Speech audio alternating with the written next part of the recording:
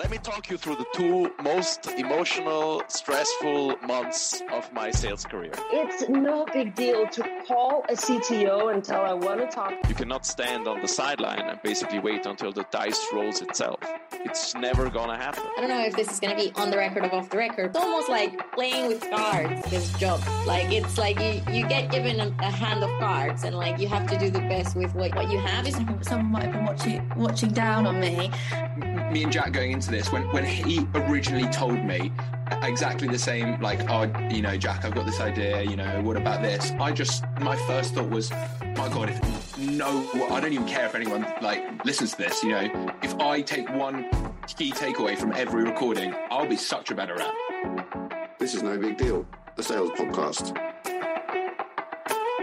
Welcome back to Series 2 of No Big Deal with me, Jack Nico, and Jack Fox. And we are very excited to welcome our guest, Kate Hunt, who is a senior account executive at Salesforce in the UK office, where she joined in mid-2020. Now, Kate has a very impressive sales background and recently, actually, very impressively, won the Women in Sales Award for Client Executives in 2023. Big round of applause for that. That's awesome. Kate is also personally training to run the London Marathon in April. If you fancy donating, I'm sure she might share on her socials as well. But we are here to talk about a massive deal that Kate signed earlier this year, upgrading a current customer of Salesforce. Kate, thanks for joining us. Thanks so much, Jack. Great to be here and talk to you guys. Thanks for joining us, Kate. I usually ask the same question at the start of most of these podcasts: is what did this deal do for you? What did it mean for you? Well, I want to come on to that in a moment because typically, after our conversation the other day, you made it quite clear that this deal did quite a lot for you in the way that it changed your approach to how you deal with a customer and how you partner with a customer and so on. Before we do that, I just want to ask, if you hadn't sold this deal to this client, who would you have liked to have sold Salesforce to? Who would be your ideal brand or logo that you would like to have won? So completely any brand in the world, who would I aspire to have sold Salesforce to? Yeah, and who would have been a perfect customer that maybe isn't already? Oh my gosh, this is tough. This is a tough start, isn't it? Well, I think, we'll go on and talk about the story of the deal that I sold, but I think the thing that's really important to me is about being passionate about the customer that you're working with. And it's really important that you kind of connect with them on a personal level. So I suppose it would probably be a charity. And then I suppose it wouldn't be a sale, would it? It'd almost be like, a gifting thing. But this is shameless, but I'm going to do it. I'm raising money for NSPCC. I'm running the London Marathon. It's a charity that's really important to me. And I think that, all of these charities in a world at the moment where everybody's being squeezed financially, cost of living crisis and so on, all charities are getting hit. So anywhere that we can put amazing technology to help reach more people, I'm a fan for. So it would be to a charity. So let's say NSPCC. And Kate, maybe that's a good way for us to start, because you didn't necessarily start in sales at a software company. No. Well, yeah, in a SaaS company prior to when you started at Salesforce and sold this deal, did you? So, and that's, I think, quite relevant to how this deal came about and how it was so successful. Were you able to give us like a bit of a snapshot into how you got to where this deal started and what your experience prior to that was that built up to this moment? Yeah, sure. So, I'm not a kind of badge software seller, as it were, and I don't come from that world.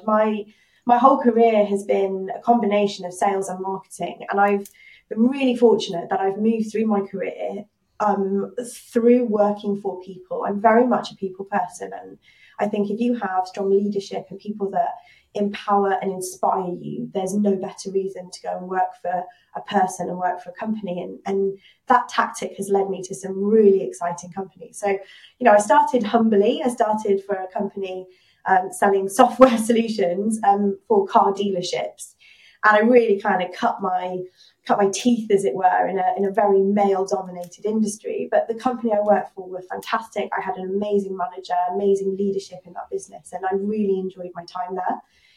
And then from there, I was headhunted and I worked for a flood defense company, which again, not super glamorous, but great opportunity to learn new skills. And we were selling our flood defense products to builders merchants, which again, not glamorous, but really, if you're going to learn sales, learn it in tough environments, because you really hone who you are and what you're about and what you're trying to sell and what your sales strategies are. You get them right and you get them wrong quickly. So I learned a lot through those early stages in my career, and kind of moved through different organizations. And then my job before I joined Salesforce was working for Dyson, which was the most incredible company to work for, highly innovative, very, future focused. And I was in a role of marketing. So I was head of marketing originally for the UK and then for EMEA, and then moved into kind of heading up a hospitality strategy for them. And it was an absolutely brilliant company. I can't say anything negative about them. They were just fantastic to work for. But, I had some personal challenges in my life and was then looking for new opportunities. And somebody I knew had gone to Salesforce and said, hey, come and try, Salesforce and do the luxury and beauty sector for Salesforce in consumer goods. And I thought, okay, well, let's give it a go. Let's give it a try. And that's how I ended up in Salesforce. That's how I started my sales journey in Salesforce. And yeah, I joined in the middle of lockdown, which was horrible. Trying to onboard into new industry, new company, new management, new team, new everything remotely. It was really challenging, really, really tough. And I think the learning curve that you're on is very steep in those scenarios when you're put into these difficult scenarios. So yeah, I was in that role for 7-8 months, and then I found out I was pregnant. Wasn't the best timing, but I was pregnant with my second, so I've got a 5-year-old and a 2.5-year-old now. And yeah, I kind of took a year of maternity, and then when I came back to Salesforce, although I'd been in the business then for 2.5-3 years, however long it had been, I'd never actually been in the office at any point. It had all been remote. So when I came back from maternity, it was in July in 2022, the whole team had changed. So I had a new manager, had a new set of accounts, I had a new everything really, new team around me. Some people had stayed, but most people had changed. And I kind of came back and thought, okay, here we go again. What am I doing? How are we going to do this? And the account that I picked up there's a bit of a joke internally, because originally it wasn't a very popular account because it was what we call white space, i.e. there was not a big footprint in the account / any footprint in the account. And so they were a bit of a tough account, not one you'd want to choose off the bat, but I picked up that because I've been away for 6 months. So it was kind of like, okay, how do I build this? I've got 6 months left of my year. How do I build it? To interrupt you, was it an account that was a bit of a grenade over the shoulder? Oh, that's like a tier 2, tier 3 for me. I won't put in a lot of work. Or was that something that you actually quickly analysed as, oh, that's a big account for me. That's like my top 3 or 4. And I've got another follow-up question after you. Yeah. Okay. So no, I totally put it in my priority bucket of, this is an account that really interests me, and it interested me personally. So I think that was the thing that drew me to it. It was one that I could get excited about, and that's why I wanted to pursue it. But on paper, probably wouldn't. Like, I'll be really honest. Like, if you looked at it in terms of, is there a big install base? Is there a big opportunity here? Well, there wasn't. There really, really wasn't. But I loved the company and what they were about, and that's why I was so drawn to them. And that drills literally back to one of your opening statements, which was when Jack asked you one of those opening questions, is the brands that you want to work with are ones that you're really passionate about as a customer yourself, especially when you're selling like B2C. And this account was one of those. Yeah. And I know from chatting before, you did something incredibly creative to, I would say, break into the account or become more multi-threaded across it. Yeah, so I mean, they wouldn't talk to us initially, or me originally. They had their strategy in place. They're a huge heritage, billion-dollar business. They've got lots of software vendors knocking at their door, and we really struggled to break into the account. And so at that point, I thought, okay, I'm gonna learn about this business. Now, this particular business, they are a MLM business, so they have reps that sell their products internationally. And so I decided to start my own business with this customer. So I signed up as a rep, and I spent 3 months growing my business with the company. And after 3 months, we have clusters, and there's 300 people in the cluster, in my cluster anyway. I got to top 30 salesperson in my cluster. So I really went for it and grew my business and learned as much as I could about them from the inside out. And then from that, took a point of view, and I emailed it directly to the CEO of this company. And the email said, I'm a rep and I want to help your business. And it wasn't about, I'm from Salesforce and we've sold this software and this software and this software to these customers and da. It was, this is me.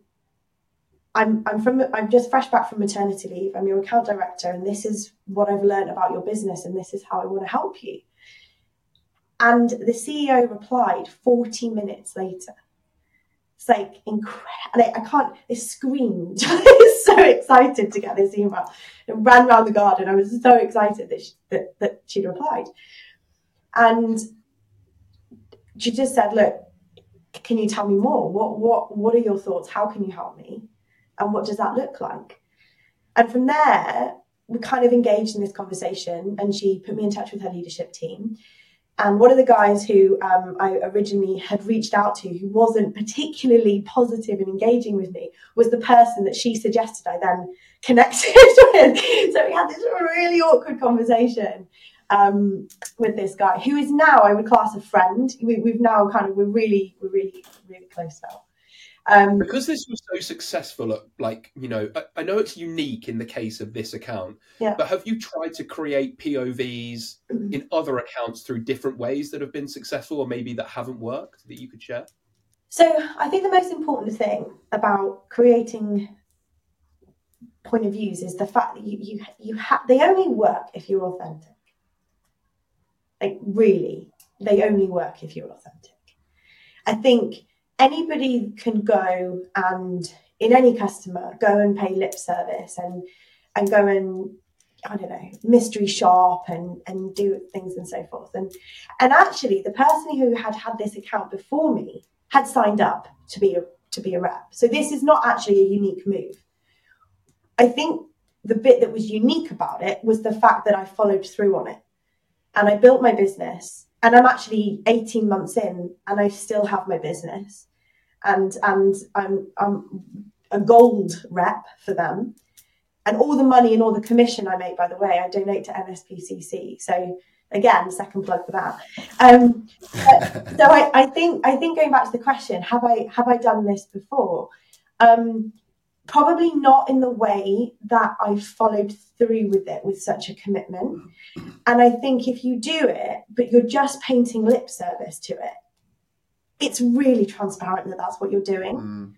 You have to really be authentic about it. It's the most important thing. I think that is like the headline there, isn't it? It's like if it's transparent and it looks transactional and it looks like a it looks like a ploy, then it just won't have the same effect, won't have the same impact.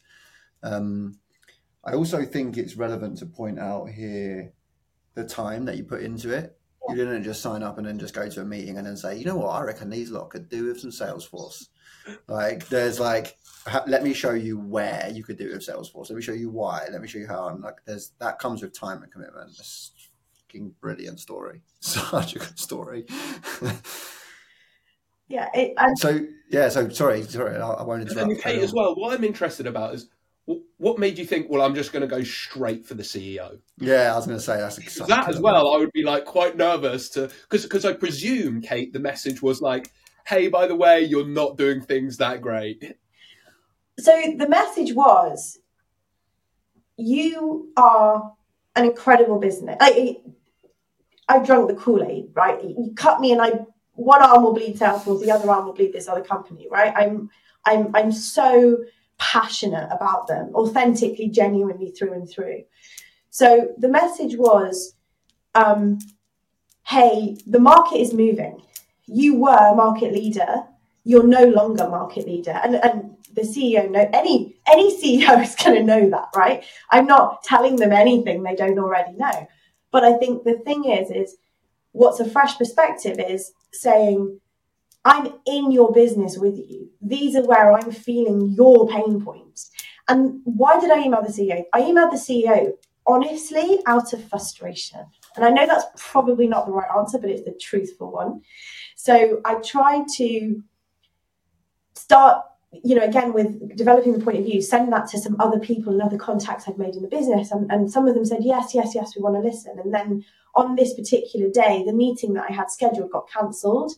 And one of the reasons they said it was cancelled is because there wasn't enough senior engagement in the business. And I was sat there thinking, well, there's no senior engagement, but no one will listen to me. How do I get senior engagement? And I thought, right, here we go. I'm going for the top. And that's why. And I think I backed myself. Like, I genuinely was like, I have something I want to say to you that's really, really important. And if you don't want to listen, then that's fair enough. But if I don't tell you, then I feel like I've done myself a disservice for how I feel about this particular customer. Do you know what's really interesting about that? That's a lesson that anybody at any stage of their sales career can learn from. Like, there's junior sales reps who are picking up the phone, selling small deals to transactional buyers that perhaps need to really believe in what they're saying to get the message across. They can deliver it in the way that they've practiced it over and over again, but until you really believe it and you really feel that what you're selling is really valuable and worthwhile, it doesn't come across in the right way. The same thing can be said to somebody who's long in the tooth, who sold big ticket enterprise deals to multinational corporations, but they've lost their edge and they just don't really love the fact that what they're selling anymore makes that much of an impact. If you don't believe it and you lose your spark, it really does have an impact on your delivery. And then the recipient is like, they don't really believe it. I don't really know if I believe it. And it's when you've got the match of both, is that I believe it and what I have is really valuable to you. That's when you can get things moving. And that's when your product is really valuable. And that's when your customer base starts to love you. And that's when the magic happens. I think there's like a triangle. And the three elements of that triangle are resilience, creativity and passion. And I think in whatever you're selling, if you can be those three things, you're always going to be successful. Because, if you're resilient, you can have, 100 cold calls and, no. But you sit in that resilience and you keep making that call. Eventually, you're going to get somebody answer the phone. Now, once they've answered the phone, if you're not passionate about what you're talking about, if you're not truly genuine about what they're talking about, they're just going to put the phone down on you. And then if you're not memorable, then you're also not, or creative or unique, you're not going to actually cut through. So if you can be any of those things, and even if you're in a long deal cycle, right, there's even more resilience. You've got to be so resilient to stay with the account, to see those big deals through. I've got an interesting point there. Well, this is a question I've asked a number of times because I think this is so mind-blowingly impressive. Did anybody teach you that?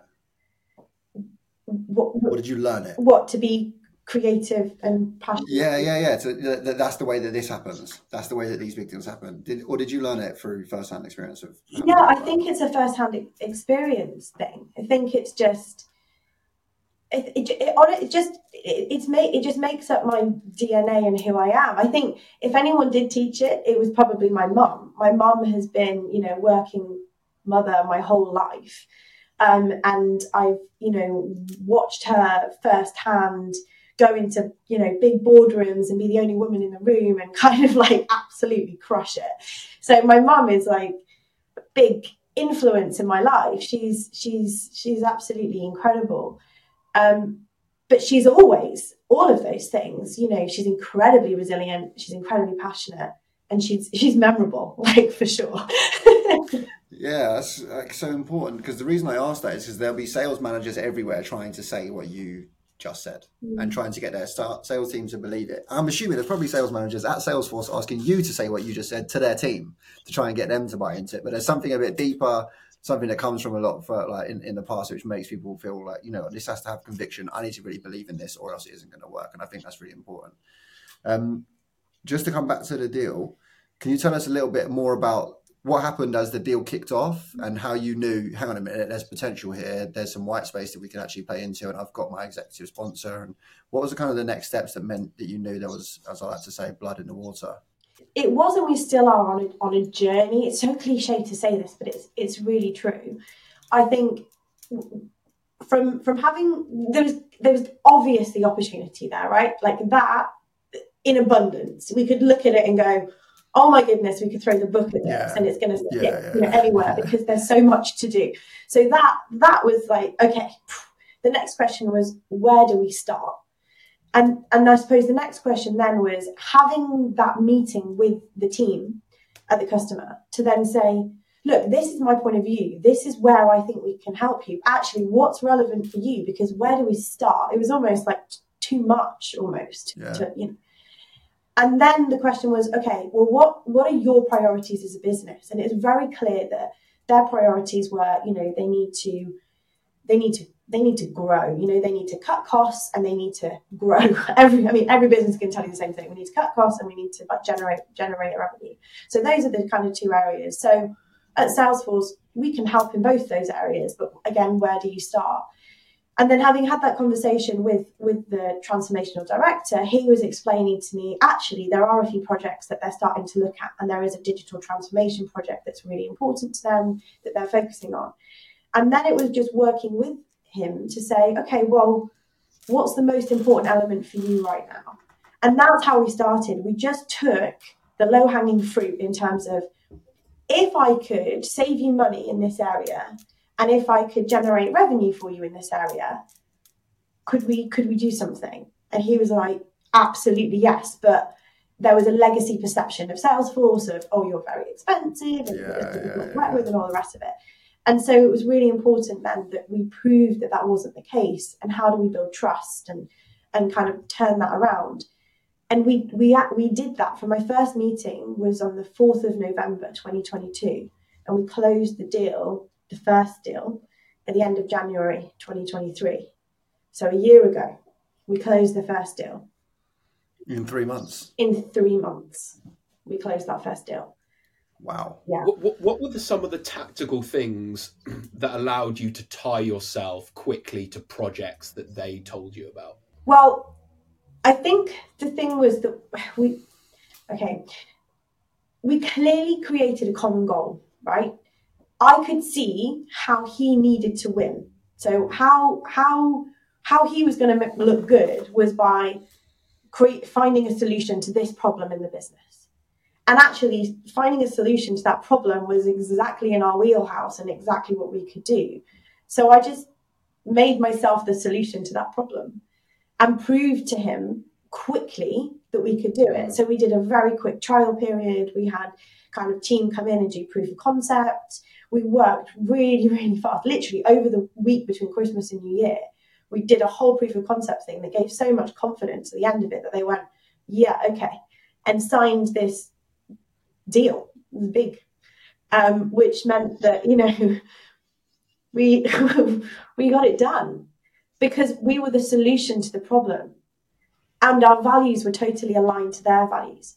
Did you make any mistakes at any of these moments? Is there anything that you look back and share that would have made things easier if I didn't do that? I mean, of course, like everything you learn, you know, particularly when you're doing these multi-million-dollar deals and you're doing them fast, there's always going to be mistakes. But to be honest, everything was timing. You know, oh, I wish I hadn't done that. That's cost a day. You know, I'm going to put that day back. And you're trying to beat the clock.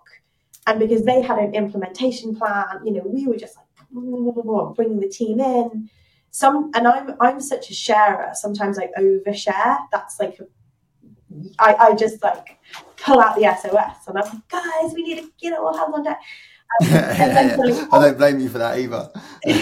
All people kind of come running, which is amazing because it's a very collaborative way of being involved. But then sometimes, you know, more cooks and all the rest of it. And sometimes, you know, I've now created a bit of a monster where I'm like, oh my goodness, can I just want to go back to the old days of just, you know, me emailing the CEO? That was as much smaller. You know, our group, our internal Slack channel has gone from, you know, this time last year, there were probably 5 of us on that Slack channel. There's now nearly 70. I was thinking in my head, I was going to say, let us guess.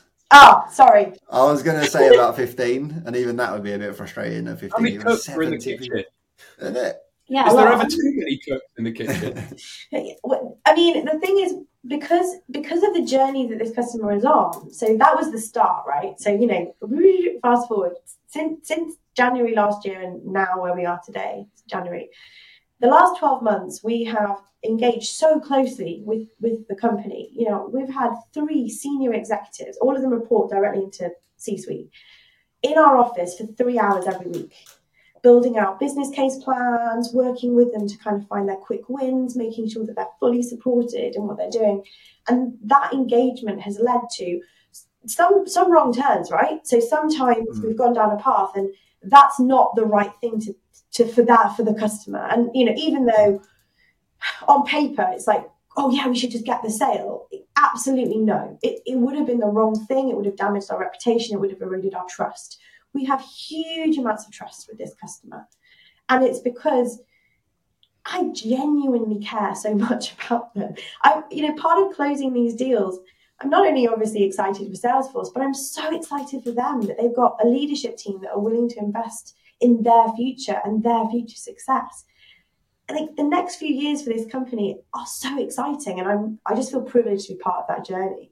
So the win is on both sides for me.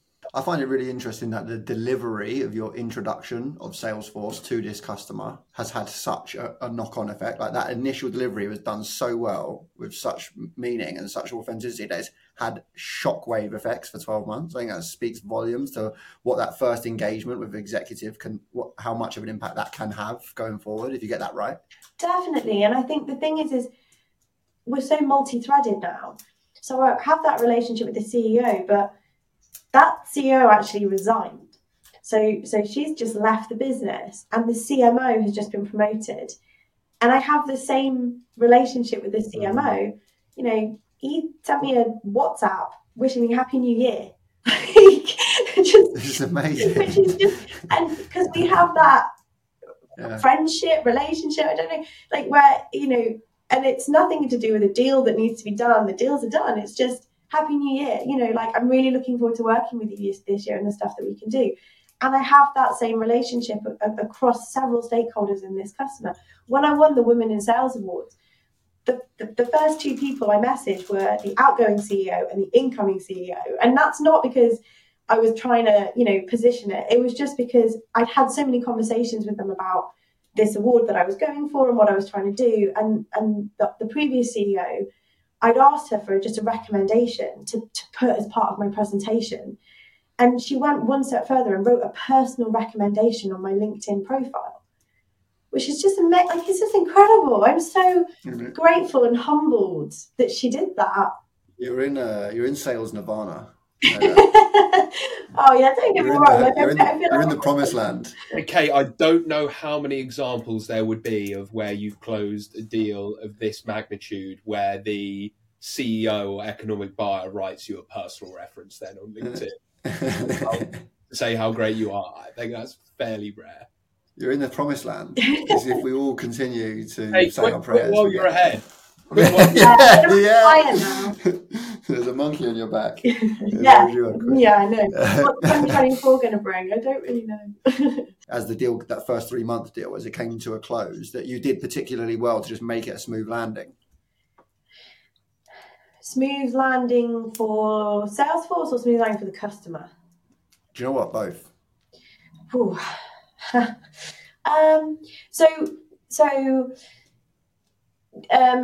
Honest answer was it wasn't really a very smooth landing. So we did the deal, which, to be honest, at the end of it, when you do, multi-million-dollar deal in 3 months, it's exhausting. And at the end of it, I just wanted to lie down in a dark room for a month. But we kind of almost immediately then, how are we going to implement this? We kind of fell into the right, boom, deal done, paperwork signed, but whoosh, you're straight into the next step of how do we get value for this for you? How do we go? And I think we had a slight challenge there was that there was an incumbent implementation partner that was doing that, and we then suddenly had to fit into their program of work and kind of fit into their scheduling and all the rest of it. And that was quite a challenge for us and for them to kind of get that off the ground and moving. And it's still been a challenge, to be really honest with you. we're now using our Salesforce professional services team to come and try and grease the wheels a bit and kind of get all of that moving and get it in and adding value to their business a lot faster. So I think it was really challenging because of the speed of the deal. Like 3 months is fast. I can assume it was also quite difficult at that point to maintain the relationship, everybody smiling and nodding and keeping momentum going after the contracts had been signed, if there were any hiccups. Yeah, but the hiccups were not really, so it was more kind of through the partner onboarding the software into their implementation plan. So there was no, red flag in terms of, oh, this is the wrong software or what we've bought is not the right solution or anything like that. It was just more, how do we bring this in to kind of deliver it as fast as possible and as seamlessly as possible. So no, terms were kept really, really positive. It's just everyone was finding solutions as opposed to finger pointing. Do you know what? I'm in a deal at the moment where the opposite is happening. Okay. Where momentum's lost ever so slightly, and now everybody's finding the problems. The deal's been signed, and we're already up and running. But now it's like this is a little bit of goodwill's lost. As soon as that goodwill is gone, it's really hard to bring it back. And I'm the one there trying to be like, let's see what we can do, not what we cannot do. And it's like there's a lot of that's a hard thing to shift once the momentum's turned in your favour. I can't imagine what it's like on a deal of that size. Because trust me, the deal that I'm trying to close is not that size. All that I've just closed is not even remotely as big. I think the thing is that's where we made the choice. And I know this is sometimes easy to say, but to almost like really lean in. So almost at that point, we closed the deal, but then made new connections into the business in other areas and go, okay, how do we continue to support you? How are we visible every week?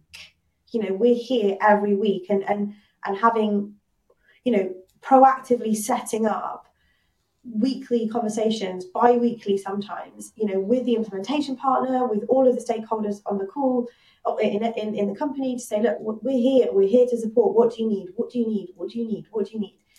And I think that's why we probably did head anything off at the pass. I'm not saying that's easy to do in every scenario at all, and every scenario is different. Yeah. But I think it's assumed the opposite will happen, that you kind of do it and then you go leave it to everyone else to implement. And actually, we didn't do that. And that's interesting because I've actually closed a deal in the past, then closed a really big upgrade on that deal in the past, and then lost the client a year later because I gave up on that. And that was a really harsh lesson because the customer churned, even though they'd upgraded twice. And I was like, that's on me because I gave up I didn't keep showing up. That's a massive lesson, actually. Well, listen, we've been chatting away for half an hour now already. Time's gone by very quickly. So we usually have a few questions just to round up with, but I realise I've been doing a lot of talking, Jack. So do you want to take over with these? Yeah, I will. Yeah, let's do this. We've got a few that we'll roll off. First of all, I'd be really keen to know what I think I already know the answer to this, but from your perspective, what skill do you think makes you successful in sales? Just being authentic. I think it's so important. I've tried before to sell things that I don't really believe in, and I've failed. Done it really, really badly, and I just can't get behind it.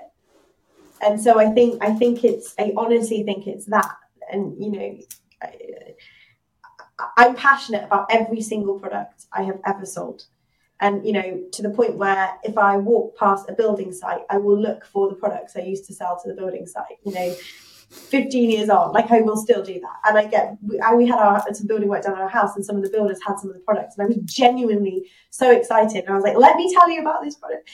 And if you and the company that I've just, that we've just closed this deal with, for Christmas, I bought my mum, an advent calendar full of the products. Like, if you're talking about your customer and giving them as gifts to your friends and your family, there's no way that you can be anything other than your true self. And I just think it's the most powerful thing you can ever be with anything. Yeah, I think there's three things from speaking with you. Is that one, authenticity, Secondly, you're incredibly customer centric. I don't know why there's balloons appearing. And thirdly, as well, I think that probably when you were looking at the accounts that you had, you were looking for ones where you could sell a POV or a business case to, and like you did it in this case. Yeah. I also think the final part as well to that is that you care about the company, like as if you were a customer or as if you were an employee, and that is so unique in this instance. But it's also something that we can all try and replicate. Is like care about what I feel as though I'm the customer of this business. How would I like to be treated? Or if I was an employee, how would I like to be treated? Because that gives you the access to be able to deliver that POV with a lot more authenticity. How many accounts do you have, Kate, in your book of business that are also very similar to this account, where you've been able to roll this process just through? This is one of 4. This is one or 5. So it's a great question. I look after a parent company, and this is one of the companies that sit under that parent company. They do also have 2 other companies. They've actually sold them last year, but I'm continuing to own those 2 companies. They are, so the second biggest company, so cryptic, the second biggest company has just been sold. And so we couldn't have conversations with them last year because they were literally in the process of being sold. And then the other company is, again, it has also been sold to a different company. So those 2 are the ones that I'm going to be kind of really focusing on for this coming year. So watch this space. But yeah, so that I have 4 accounts in total, this being, my biggest baby, as it were. Okay, and then our final 2 questions before we wrap up. So you'll have to forgive us for the bombardment. One, I'm assuming we know the answer to this one as well. What's your favourite sales memory? Oh, well, I think it's to do with relationships, and it's my favourite sales memory is we had we call them an SIC. It's a Salesforce Innovation Centre. We had an innovation centre, and we had the whole of the executive team come into our office with the executive team from Salesforce, and we ran an afternoon where we brainstormed and we talked about the future, and we kind of had put all these ideas, and the CEO was sat next to me, and we did this whole session. And at the end of the session, she turned to me in front of all of the executives at Salesforce and just thanked me and told me that I was one of the best execs that she'd ever worked with. And I honestly was like trying not to cry. I think I probably did cry. I was like, oh my God, this is so amazing. And it's one of those moments where I suppose one of the areas I need to work on is getting the right balance, like work-life balance. And we've not talked about this at all, but it could be a whole nother conversation. And for me, when you do give so much of yourself, I told you before about this phrase I kind of live by, which is meraki, which means, it's Greek, to do something with soul, creativity, love, or to put something of yourself in your work. And when you do that, when you then get something back where somebody says thank you or recognizes it, it's so deeply meaningful. So for her to do that, so publicly, and to do it so personally for so much effort I had put in, it was just magic for me. It's got to be that. Well, since the first time we spoke, I know we only spoke for 30 minutes a few weeks ago, and you mentioned that to me. It's actually had a really big impact on me. I've already Googled it and sent it to my girlfriend, and this is something we should look at. And instantly, I started to invest so much more of myself into my work, and not feeling like, I'm so tired at the end of the day because of work. Feeling more so like, oh my God, I'm tired at the end of the day because of work. Like almost feeling like I'm far more invested in all of the things I'm doing and getting so much more feedback from it, even from myself and not even the other people around me. So, yeah, you're a very inspiring person, Kate. Really appreciate the time and all the words you've given us, honestly. Yeah. Yeah, there you are. And then our final question is, you've got to recommend somebody now, and they've got to be better than you. So you need to tell us a name of a person who we've got to have on the podcast next. Tom Ashby. Quite easy. Brilliant. Yeah. So Tom and I worked together on the original deal with my customer, and we are kind of not yin and yang, because that would say we're very different, but we He is someone who he inspires me absolutely. He's very, professional. He's very experienced, and he's an incredible salesperson, like absolutely incredible salesperson. So absolutely, Perfect. Tom. Well, Tom, if you're listening, we're going to follow up with you. We'll get an intro soon. But we'll wrap it up there. Kate, unless you've got anything else to say. Jack, unless you have anything else to say. Thanks. Thanks so much for joining, Kate. Really appreciate it. And yeah, you're like a wizard. Yeah. Yeah, you're a very, thank very you so much inspiring for person. having me. It's been really fun to talk about this.